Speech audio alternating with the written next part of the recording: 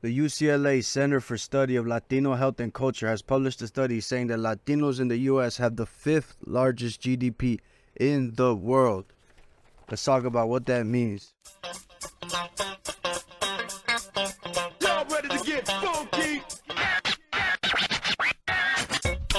The most important part. All right, so here I have a short summary of the study, only 2 pages long. There's about a 40-page study published on UCLA's website, so I recommend that if you want to know all of the data, if you want to go through all of the charts, go ahead and check the study out. It's comprehensive. As many studies, they break down the statistics. They go by age groups. There's many different demographics within the study. Of course, Latinos are not all one thing. We include different types of cultures and also different age groups, things like that.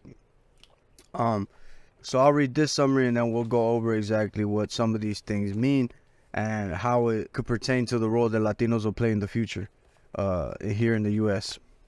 Let me put on my readers. The study begins saying Latinos in the United States help propel the national economy forward with a total economic output, or GDP, of $3.2 trillion in 2021, according to a new study. By the way, GDP means gross domestic product. Essentially what that means is when it's all said and done, how much money was produced, how much gross domestic product was there. There's an equation in economics for it, so I'll put it on the screen to how it's calculated. There's actually a couple equations. There's real GDP. There's a few different interpretations of GDP, but let's begin there. So GDP, again, is an economic tool, an economic measurement to assess to give a kind of a letter score of, okay, is the GDP good? Is it positive? Are they growing? Or is it bad? For example, if the U.S. has a negative GDP one year, that means that they produced less than last year, which you could say is bad. And then when a nation is usually growing, developing, the GDP is very high, 20% increase. That's super high. But that happens in countries that are growing. So, okay, there's GDP. So, again, this is a GDP study of Latinos in the U.S. And we produce the fifth largest GDP in the entire world, not just in the U.S. Continuing. The findings of the latest U.S. Latino GDP report produced annually by the UCLA Center for Study of Latino Health and Culture and the California Lutheran University's Center for Economic Research and Forecasting show that even amid ongoing COVID-19 pandemic conditions in 2021, the U.S. Latino GDP grew by an inflation-adjusted 7.1%, surpassing the $3 trillion mark for the first time. So if you look here at this chart, let me see if it's going to focus. Yeah, so you can see right there. We're behind the U.S., China, what does that say? Japan and Germany. But if, again, and I think they say it here, so if Latinos in the U.S. were if we just had a country by ourselves, if we were all collected in a country and we had the same GDP, it would be the fifth largest GDP in the whole world among all the countries. Very significant. The research found that their GDP would be the fifth largest, outpacing even the UK, France, and India. Among the 10 largest GDPs in the world, the U.S. Latino GDP grew at the second fastest rate across 2020 and 2021. Only China's GDP grew faster. And of course, how are you going to compete with China? Despite being only 19% of the U.S. population, Latinos were responsible for 39% of the growth of the U.S. real GDP during 2020 and 2021. So again, just substantial numbers here. I mean, this is unprecedented. This is a testament. We're going to get into what this means. But the co-author of the study, Dr. David Hayes Bautista, noted that this is a highlight of resilience across the broader U.S. economy. Between 2020 and 2021, Latinos accounted for more than half the population growth, half the strong labor force participation, and half the rapid gains in educational attainment. So not only are we surpassing in population growth, we're surpassing in participation in the labor force and in gains for educational attainment. What does that mean? It means that as a group, Latinos are not just multiplying, but we're also showing where our interests are, whether consciously or not. Our principles are being outlined, and the fact that we are participating in the labor force, where we're making it clear that we're here to work. We want to work. We want to amass wealth. We want to contribute to the economy along with educational attainment. We want to become educated. We want to participate in these conversations. So again, showing the interest of the greater group says Latinos will continue to have a significant impact on the growth of the U.S. economy days ahead. That's a projection, but I would agree with that projection. And again, so just to start to break this down, like, what does this mean, right? I mean, it's fifth largest GDP. It sounds good. It definitely is good, but if you don't know what any of those things mean, it really doesn't mean anything, So, again, it highlights resilience, deep family values, and just our incredible work ethic. And when I say our, I mean Latinos. Being a Mexican American myself, I understand how, in our culture, these three things are very important. Very important. Our heritage past, even in Mexico, comes from colonialism, from resilience, pushing against that colonialism, from traditional family values. Although we are in a progressive age where things are changing, what doesn't change is how much we love our families. As Latinos, that's something that's big in our community. And the work ethic, the not wanting things to be given, or finding ways to persevere, the ethic of, we know hard work. Not just do we know it, but we don't complain about it. It's something that we're willing to do. We're willing to work. Most evident with farm workers. Most Latinos that work in the farms are working under excruciating conditions that most people probably wouldn't handle, or they would be bitching about. And that's not saying that they deserve those conditions. What I'm saying is that they're willing to work through we're willing to work through the conditions. The Latinos in the fields are willing to work through those conditions, acknowledging that it's the consequence of the current system, but that doesn't mean that you can't take the opportunity to then excel. And so with all this information, you may be wondering, like, what can we do with it? And so now I want to shift into how we could make progress. And this isn't just specific to Latinos. This is just a general philosophy, but because the topic is how we're producing such a large GDP, I think it's important that we begin to educate ourselves in these things. I want to actually start by pointing out a few things, what's holding us back, things that are holding us back. A few of these things are, first off, the idea of the machista or the machismo attitude. What a term that's popularly come up recently is toxic masculinity, those types of ideas. That is prominent in our culture and our tradition. But as, in the newer generations, which is also another issue, is the divide between the older generation and the newer generation. Of course, you could just say we're going to outlive the old generation, but the thing about progression is that it's not just eliminating all the old, it's also holding on to what's good about things that, a proper philosophy on history is not just to eliminate history completely, it's to take the best parts of it, keep them, and then to develop new principles based off the best of the past generations. So, this machista thing, this divide between genders, this idea of given gender roles, that's something that I think, especially in the context of American political systems and the way that we're progressing just as a society and as humans and as individuals, I think it's something that we really have to consider. We have to consider that this is something that is holding us back, because as just science, the field of science learns in general, before they didn't have a lot of women. They were oppressing the women. They were not showing respect to women in the field of sciences, in the STEM fields.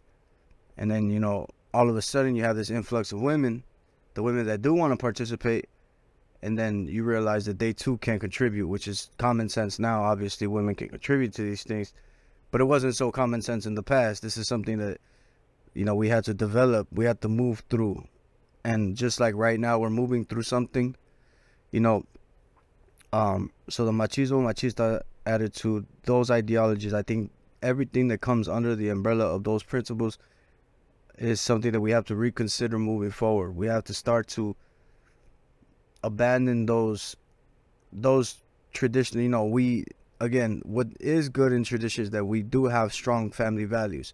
We love our families, we fight for our families, and that is motivation to eventually go on. That fuels the work ethic, and that gives resilience, that gives reason to fight, is when you have a family and you're no longer just participating for yourself, but you're also keeping them in mind when you're doing it. So that's extra motivation. So that's one. Another one is the gang culture. The gangs and the gang culture and everything that derives from that culture. And just to give you a little history lesson. So in the 40s, between the 40s and the 60s, we had a large immigration of Latinos into the U.S. And what happened is that because a lot of the areas where they were coming into, specifically Los Angeles and Chicago, these places were already infested with gangs. The gangs were already here when the Latinos got here. So the Latinos faced a lot of discrimination from these groups, from these gangs rather. They were marginalized and they were put to the edge, and so here I want to use a Nietzsche quote, a Friedrich Nietzsche quote. He says, do not battle with monsters lest you become a monster, and if you stare into the abyss long enough, the abyss stares back at you. So the first part of that, do not battle with monsters lest you become a monster. So this is just general philosophy. This is psychiatry. This is not something that's specific to groups or any individual groups or specific groups at that. It's general human psychology. What happened was there was an influx of a group, immigrants. And since the culture of gangs already existed, the monsters within that culture already existed. And as we moved into the communities and we faced those monsters, in order to battle with the monsters, as Nietzsche said, you eventually become the monster. And that's exactly what happened. Latinos in fighting against the gangs began to devolve into the monster principle, began to devolve into monsters with those same principles, with the same culture, and then we began to form our own gangs, and then that took a life of its own. But the principle there is that we need to acknowledge where these things occur, because when you acknowledge exactly where they're occurring, then it's easier to pin down exactly, again, how they occurred and what the origin of the occurrence is. But that's a deeper conversation. But again, we're talking Latinos here, so that's why that history lesson was offered. And I mentioned it before, the old generation versus the new generation of Latinos. There's this thing where you say kids are no sabo kids. I'm a first generation Mexican American. My parents are from Mexico, so even with me, there's a divide between the paisas or whatever you would call it, and the Chicanos, the people who are Mexican American. So those three things right there, the idea of machismo, the gang cultures, and everything that derives from it, and the old generation versus the new generation battle, those are three things that are holding us back significantly. And what I want to acknowledge here is the question of progress is complex. And one thing that philosophers know now, looking back, because everything is always 20/20 in hindsight, but progress in science, progress in anything, never comes at the time when it needs to necessarily, because when the thing is happening, like right now, the moment that's occurring right now, all the problems in society right now, it's not immediately apparent to adopt changes to change it. It's more fitting to say that it is what it is and leave it at that. So when we talk about progress, it's hard to give a a solution. For example, it's hard to say this is the solution. So I'm not going to do that. I'm not going to say there is a solution. There is one solution. Because the solution itself is coupled in two things. First off, we have to work through the contradictions that exist within our current systems. So first off, identify the contradictions. Work through them. That's not as easy as it sounds. And then the second part is not providing empty answers, which people, that's an alternative to progress, is giving an answer that's insufficient but seems like it's answering the question. So the second part of it is ask the right questions. And how do we get to the point where we're asking the right questions? Well, I think education plays a big part in that. I think education plays a giant part in how we will eventually get to the point where we're asking the right questions. So again, working through the contradictions, not only working through the contradictions, but through those contradictions, arriving at the questions that need to be asked in order for us to actually make progress. When it pertains to economic growth, because again, the study is an economic study. It's a GDP study, and so we got to ask ourselves. Number one, the purpose of this is empowerment, no doubt. I want people to feel empowered. I want the Latinos out there who are gonna hear this to feel empowered. You are capable of the 5th largest GDP in the world statistically. That's a big thing. And it's because of the principles that are in our tradition. Again, resilience, deep family values, and incredible work ethic, among many other things. But those 3 things pretty much sum it up. So how do you then use this information properly? So again, with great power comes great responsibility, right? We have economic power, we have economic potential, and it's only growing. So a good idea would be to get ahead of it and to start directing all that progress into the right places. And one of the ways to do this is by ensuring that our concerns, what concerns us, is being addressed, right? The issues that pertain to our community, our Latino community. But not just because we're Latinos, but because, again, we hold principles that are valuable. In general, I don't think any human being would contest resilience, family values, and work ethic. That's the essence of capitalism, is work ethic. The essence of conservatism is family values, and resilience is, in some sense, the essence of a democracy. So these are pretty universal principles, is what I'm saying. But in the context of a growing Latino population, I think, again, it's important that we organize ourselves to address specific issues that do face our community, like violence, like a lack of education, or even, because you could be a high school graduate and that could be seen as sufficient, like you're sufficiently educated. But if the system, if the school K through 12 is not actually giving you the right amount of education, then there's still a failure there. Because at the point that if you want to go to college, you arrive at college, you're significantly behind in level compared to people who come from another school district, let's say.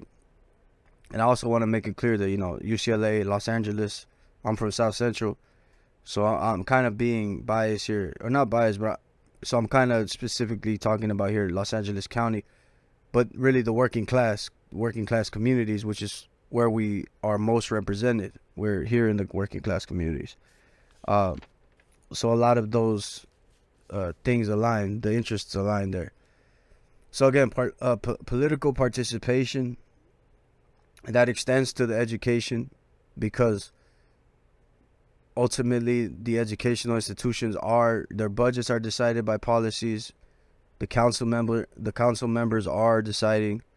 The people on the boards of the schools are deciding, and that those are political positions.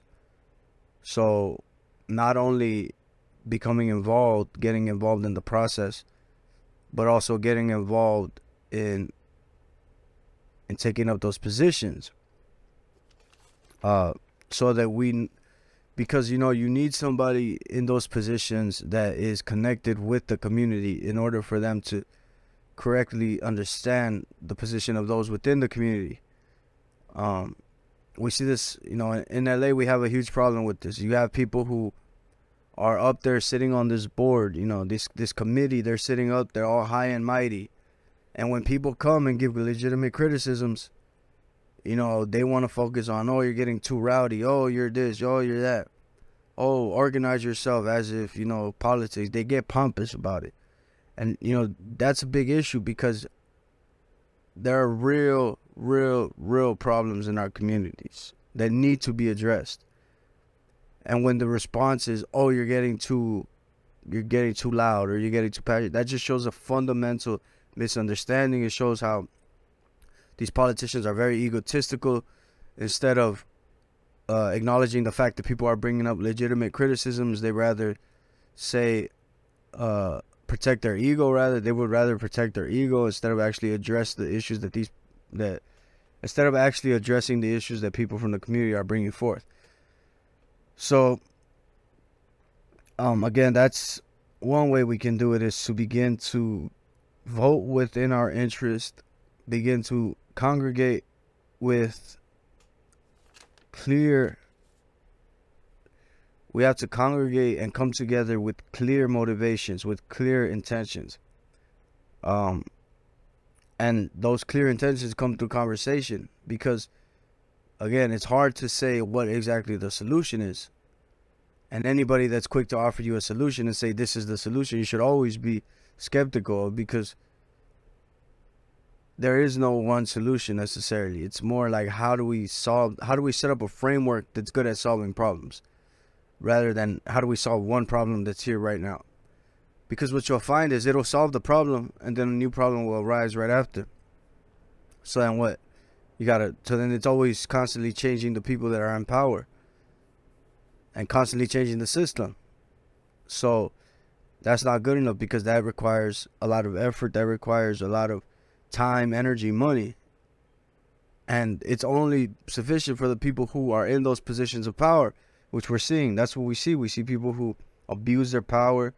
Los Angeles sees many corrupt politicians. Mark Ridley Thomas recently stealing funds, abusing the affordable housing programs.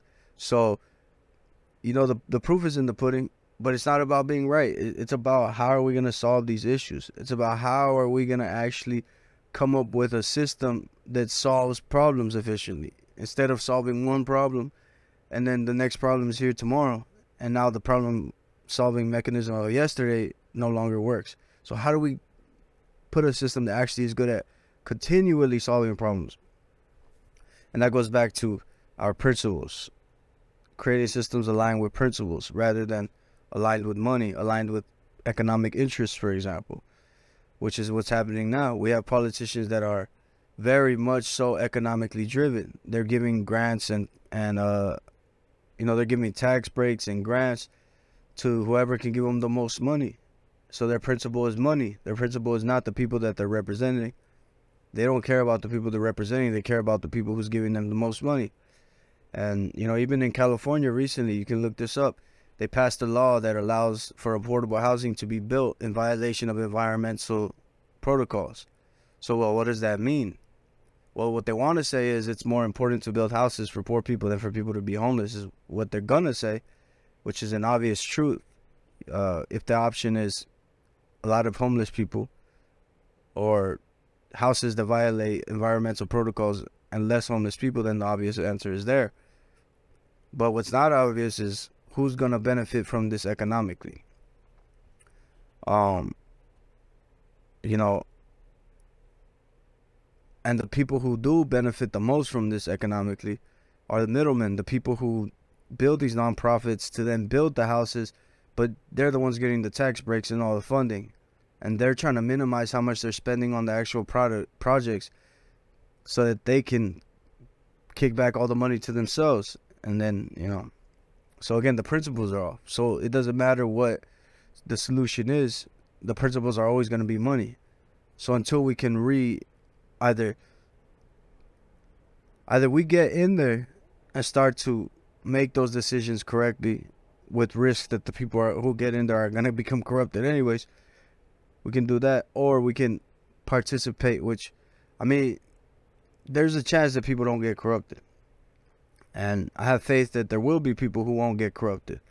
But also, just at the very basic level, just participating in the politics itself is good enough.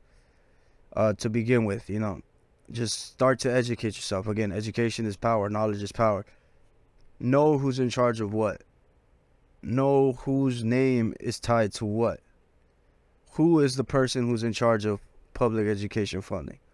Who are the superintendents that are making these decisions for the curriculums? Who is exactly doing what? Therefore, you can create a more precise, a more accurate criticism of these systems, rather than saying it's systemic, it's the white man, it's them, da da da. Sounds good, and I'm sure the Marxists love that approach, but it's not a viable solution, because there's no actual problem being addressed. It's more of addressing the human condition. And I mean, we could get philosophical, but we're not talking about advancing our consciousness here. We're talking about economic shifts, and we are shifting the economics. And another important thing, is like, with that money comes, at the very basic level, you have, with money you can do a lot of things. The very basic thing you can do is have purchasing power. You can buy things, right? I got $10. We'll go spend it, buy some chips. Or you could save the $10, and then when you get the next $10, now you have $20, and you can keep doing that until you have $100, and then you can invest $100, and so money is a tool. You can do different things with it. So what we do with the money is also very important, because although we are producing a GDP that is the 5th largest in the world, if we're just spending it all on useless shit, on just being consumers, then it really again, we're giving away the power, because we're just giving the money back to somebody else. So it's like the Latinos are producing the GDP, but all the money that comes from it is actually going right back into the hands of whoever we're spending the money on. So again, recirculating it into the community, so that the GDP itself and the economic growth itself is becoming exponential, based on the fact that we're reinvesting it into a system that we know works, which is us, because we can trust our principles. But that doesn't mean to exclude anybody else either. Again, this isn't a racist argument. This isn't a radical extremist supremacist argument. I'm just, if you have the same principles that I'm talking about, then it really applies to you as well. The study is Latinos, and I'm a Latino, so I can only talk from that perspective. But the reality is that good people are good people, and those who want progress are those who want progress. And right now we live in a jumbled time where people don't know up from down, left from right. So again, and in order to organize, we must first work through the contradictions, in order so that we can get to the right questions, rather than these broad, general, benefit nobody types of assessments of the situation. So yeah, Latinos in the U.S., 5th largest GDP in the world. That's where we're at, folks. Take care. Be safe. Peace.